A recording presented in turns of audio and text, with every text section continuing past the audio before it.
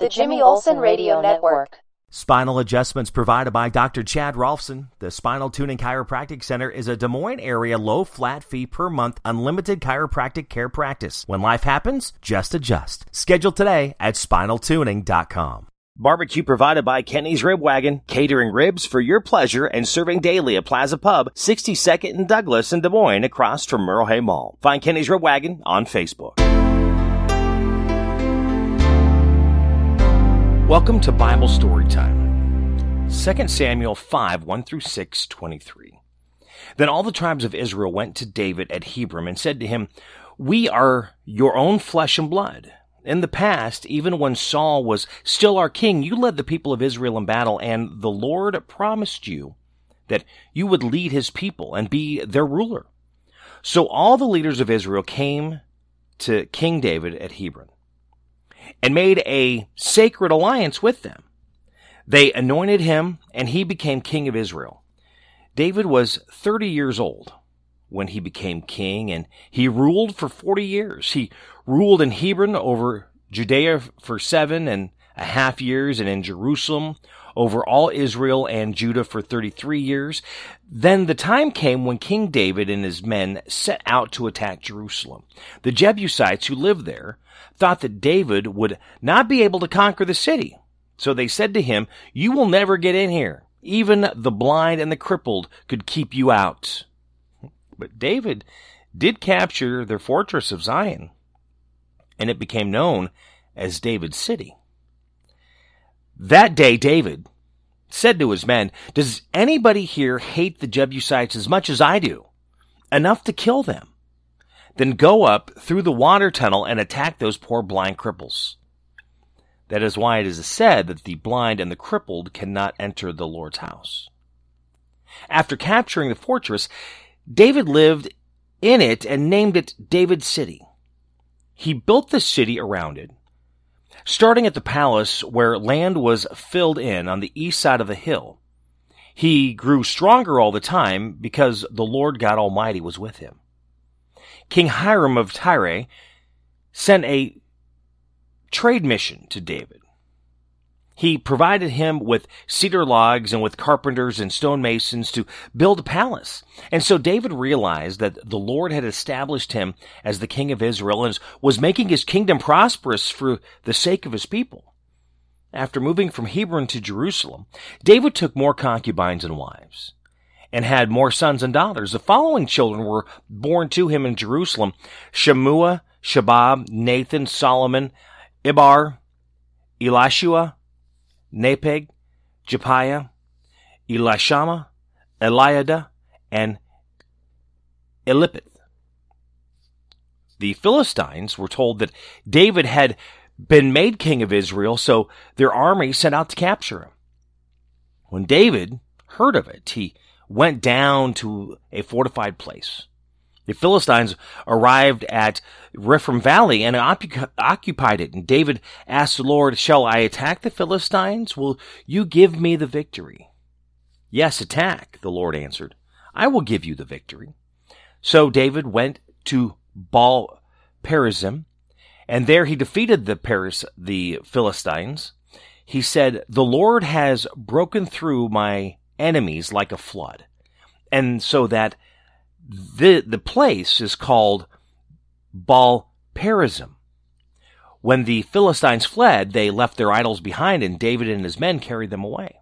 Then the Philistines went back to the Rephaim Valley and occupied it once again. And once more, David consulted the Lord, who says, "Don't attack them from here, but go around and get ready to attack them from the other side, near the balsam trees.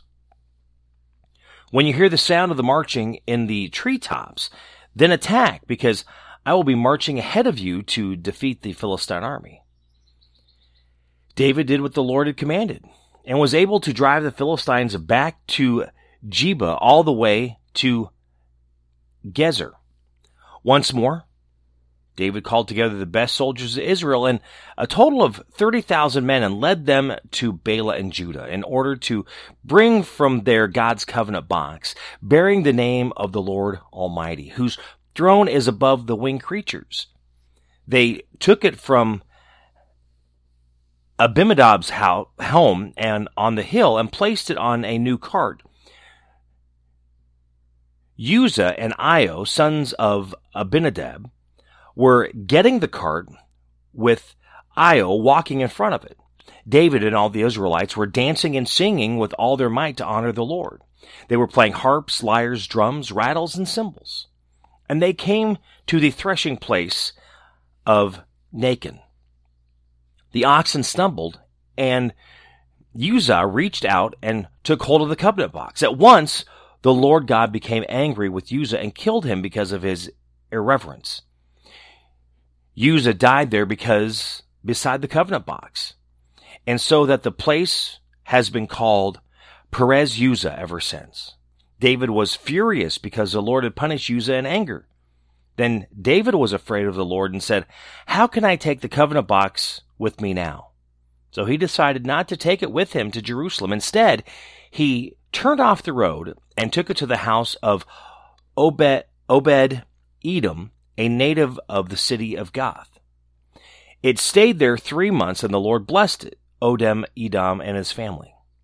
King David heard that because of the covenant box, the Lord had blessed Obed-Edom's family and all that he had. So he got the covenant box from Obed's house to take it to Jerusalem with a great celebration.